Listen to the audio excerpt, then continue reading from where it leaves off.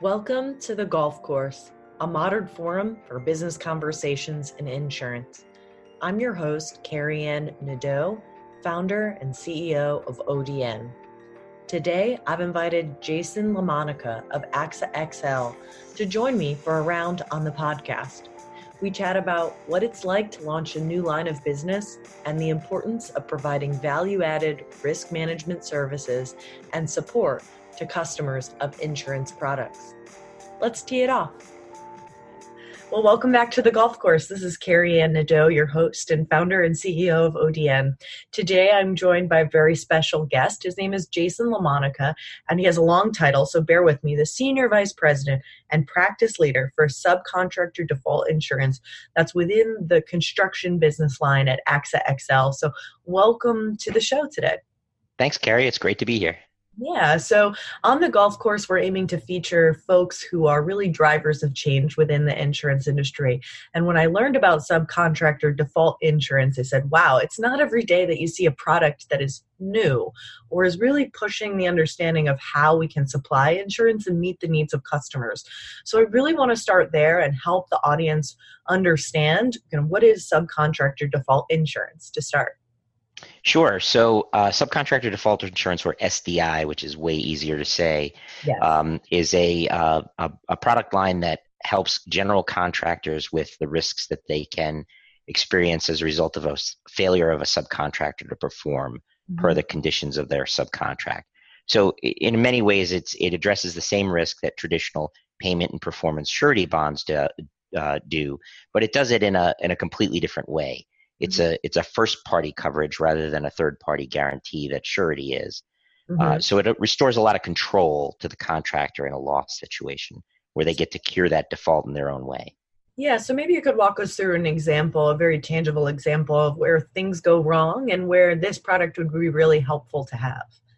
Yeah, sure. So if you're a large general contractor, operating anywhere in the United States or Canada, you're relying on the performance of third parties to deliver the work to the owner. Most GCs don't employ their own labor force. They're employing the labor forces of the subcontractors they work with. So you're beholden to their performance. So let's assume that you're doing a $100 million office building job here in Manhattan, and you employ a steel contractor to do the superstructure, and through halfway through the job, they become bankrupt. They cannot no longer meet their obligations, and they close the company. You're going to still be responsible to the owner to deliver that work on time and on budget. So let's say that contract was $20 million. Now you have to get a replacement sub in, and ultimately it costs you more than 20. Maybe it costs you 25 or 30. The difference between that original 20 and the $30 million that it costs you to build that superstructure through another sub is your loss. And that's where SDI comes in. We'll pay the difference between the original contract balance and the new contract balance after application of deductible and copays. It is a loss-sensitive product. Wow. So did this product really emerge from the customers saying this would be a more ideal sort of way I'd like to be brought back to my previous status? I mean, where does a new idea like this come from? Great question. So SDI was born back in 1996, basically from the idea that there were a lot of subcontractors whose sureties were not especially great. There are a lot of great sureties out there that do a wonderful job. But there were many subcontractors were providing bonds to their GCs through lesser sureties, let's put it that way, that behave differently in a claim scenario. And they were concerned about the slowness of response. Even the best surety in the world, because it's a third party coverage, needs to protect the fiduciary responsibility that they have to their sub to ensure that the default was proper, that the termination was proper, that there was no mitigating circumstances that would make it not the sub's fault that they were not able to perform. And that therefore they have to do an investigation, and that takes time. Meanwhile, the job is sitting there idle. Right. You can't pour concrete, you can't put up walls internally until that steel superstructure is up. So if it's a sub on the critical path that defaults, it's going to slow your job down tremendously. SDI was born out of the idea of, let me, as the GC, decide how to cure that default quickly, so I incur minimal time delays. Perhaps I have liquidated damage penalties in my contract with my owner that I'm much more concerned about, rather than incurring a little bit more cost up front for that additional, to get someone in right away to keep working on that superstructure in our example. That might be a much more cost-effective way for me to manage and mitigate the total cost of this event, rather than go out and get 5 low bids and go through a whole investigation process. So it's really sort of helping your end customer, who's going to be a general contractor, someone managing a very large construction property or property under construction. It's really helping them achieve their goals quicker, right? To get that property up, rented, sold, right into the market, because the delay can cost that person a lot more money than it's really worth.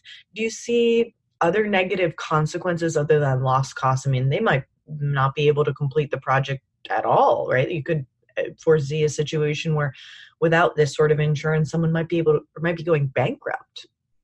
Sure. I mean, the risks are broader than just the economic loss, right? So there's reputational risk for the contractor.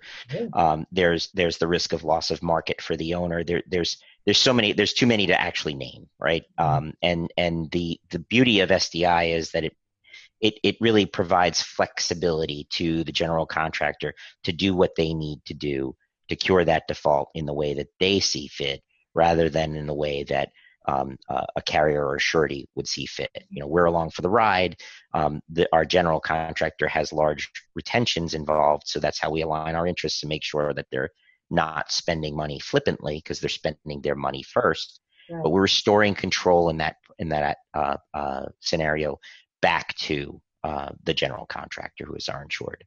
And when you talk to the general contractor, I guess one thing I'd like to sort of extract from the example of SDI is, how do other lines of business really innovate? You hear a lot about customer-centric design, customer-centric product development. I'm curious, for your perspective, what do you think the sort of most important features of your product are in terms of meeting the needs of a customer? How do you listen to that customer? How do you find out if the product's working? And how do you iterate? How do you design something to really meet their needs? Great question. So I came over to AXA XL in 2011 to start up the product here. I had been at another company where we had done SDI before. And the first thing that I did when I came over was I met with a lot of my former customers and said, what do you really like about your SDI program and what do you not? And the feedback was enormously homogeneous. The feedback was very consistent. Mainly SDI wasn't broken and didn't need fixing, but there were things around the periphery that they wish they had, right? And a lot of that's focused around the services that we ended up providing and some coverage enhancements. So SDI limits work differently than surety limits, and without getting too deep into that, the ability for that limit to be utilized more cost effectively by making it more responsive to the actual contract size that you're insuring. We did some things around that as a direct result of some feedback from some customers that gave us that feedback. The claims process was really something that a lot of people gave us some negative feedback about from my previous life. They felt that the claims process was slow, to use an easy word, cumbersome, to use a bigger word. The way it works is the general contractor submits costs to the carrier to be reimbursed after they incur and pay them. And that process can be very forensic and tedious, right? So the risk engineers and claims adjusters need to go through all those costs in detail to ensure, number one, that they were caused by the default in question, and number two, that they are directly related to the scopes in question. So that process was 30 days in length in theory, but really what would happen was you'd submit your costs, the carrier would have 30 days to respond. On day 29, they'd respond and say, we don't have enough information. Mm. So there was this, and then that would go back to the insured, and it would take them a while to put the information back. And that, I call it the never-ending RFI loop, request for information loop. It just went on and on and on. So we really tried to skinny that process down a lot to make it much more responsive. We get on the phone with our customers up front. As soon as we get notification of a claim, we talk through what's going on. We tell them what we need. As soon as we get information, we try to go through it quickly, get back to them with, I see what you've sent me looks mostly complete. Here are the things that I need. I'm Yep. still going through the rest so that we don't have that 30-day delay every single time. So Mhm. things like that. Mhm.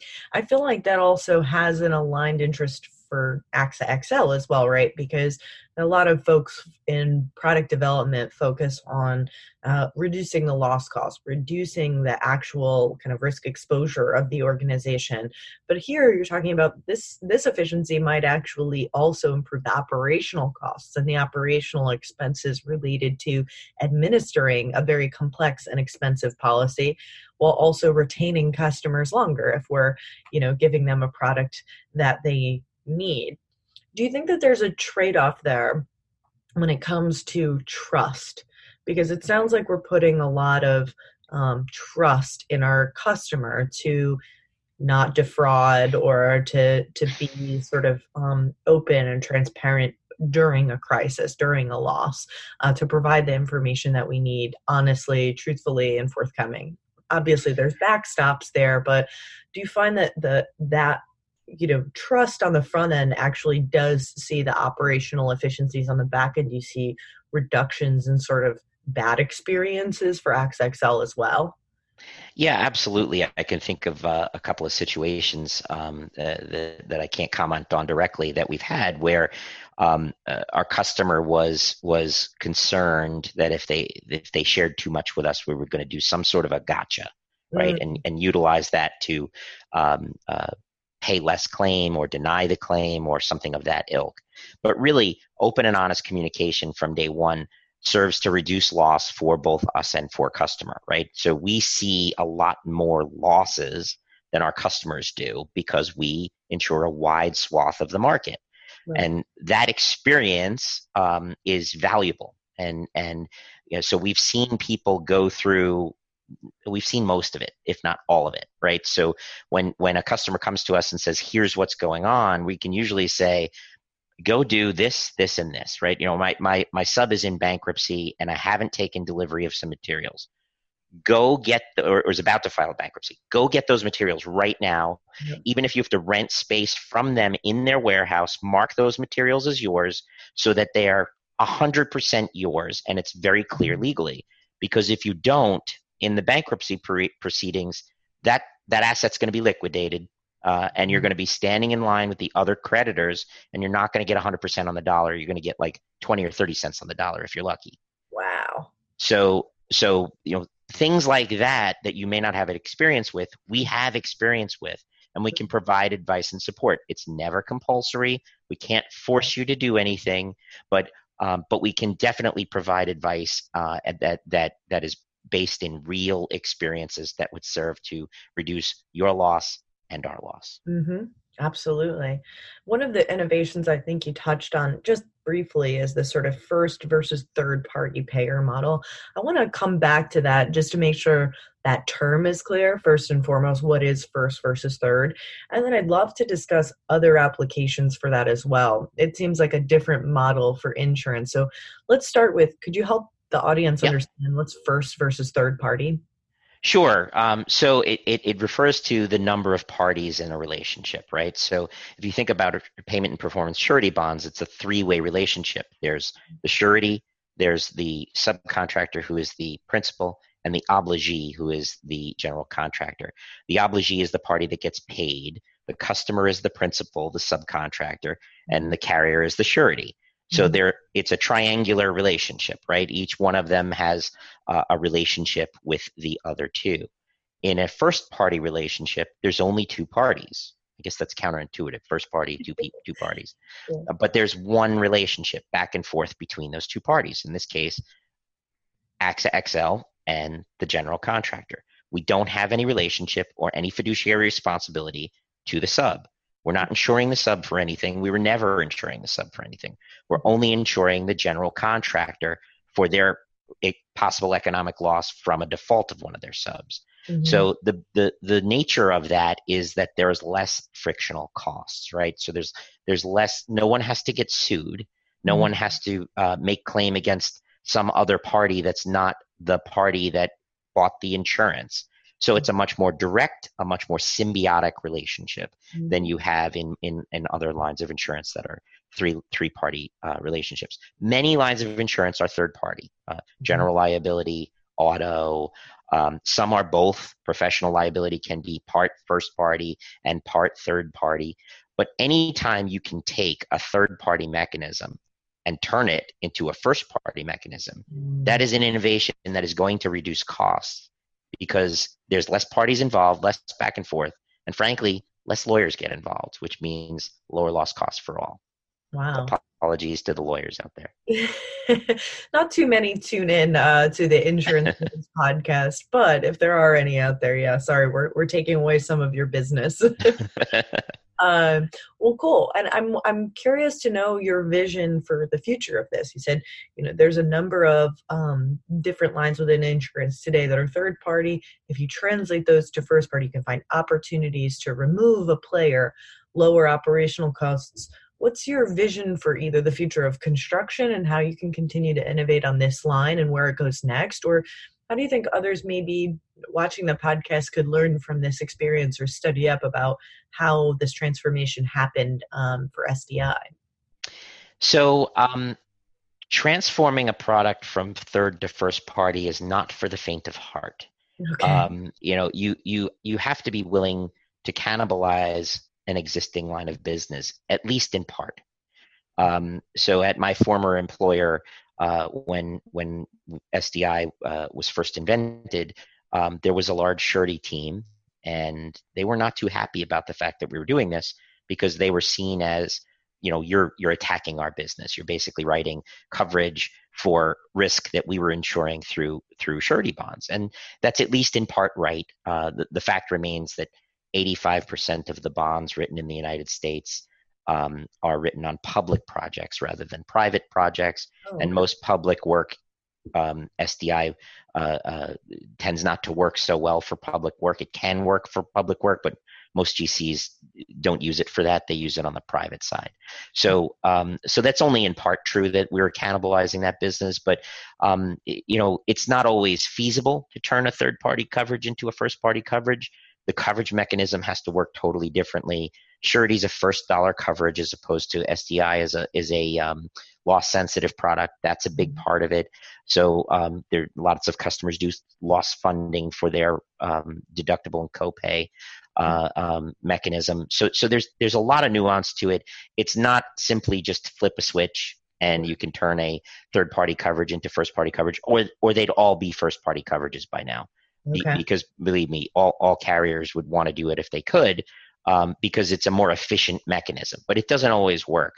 Really, for us, the innovation in the space has really been around service, and has been around some of the value-added risk engineering services that we give to our insureds around benchmarking them against their peers for things like pre-qualification service systems and processes, or quality control and quality assurance processes, just seeing how in depth how you run those processes as a contractor versus how some of your peers are doing it, of course on a blinded basis, so you don't know who you're being compared to, but of like kind, quality, geography, size, that kind of thing, is really eye-opening. Sometimes you get pushback from a customer around a particular area of pre-qual. I can't get work in progress reports from my subs. They won't give them to me. Well, 3 of your competitors are getting them all the time. So that kind of changes the dynamic, and contractors are very competitive people.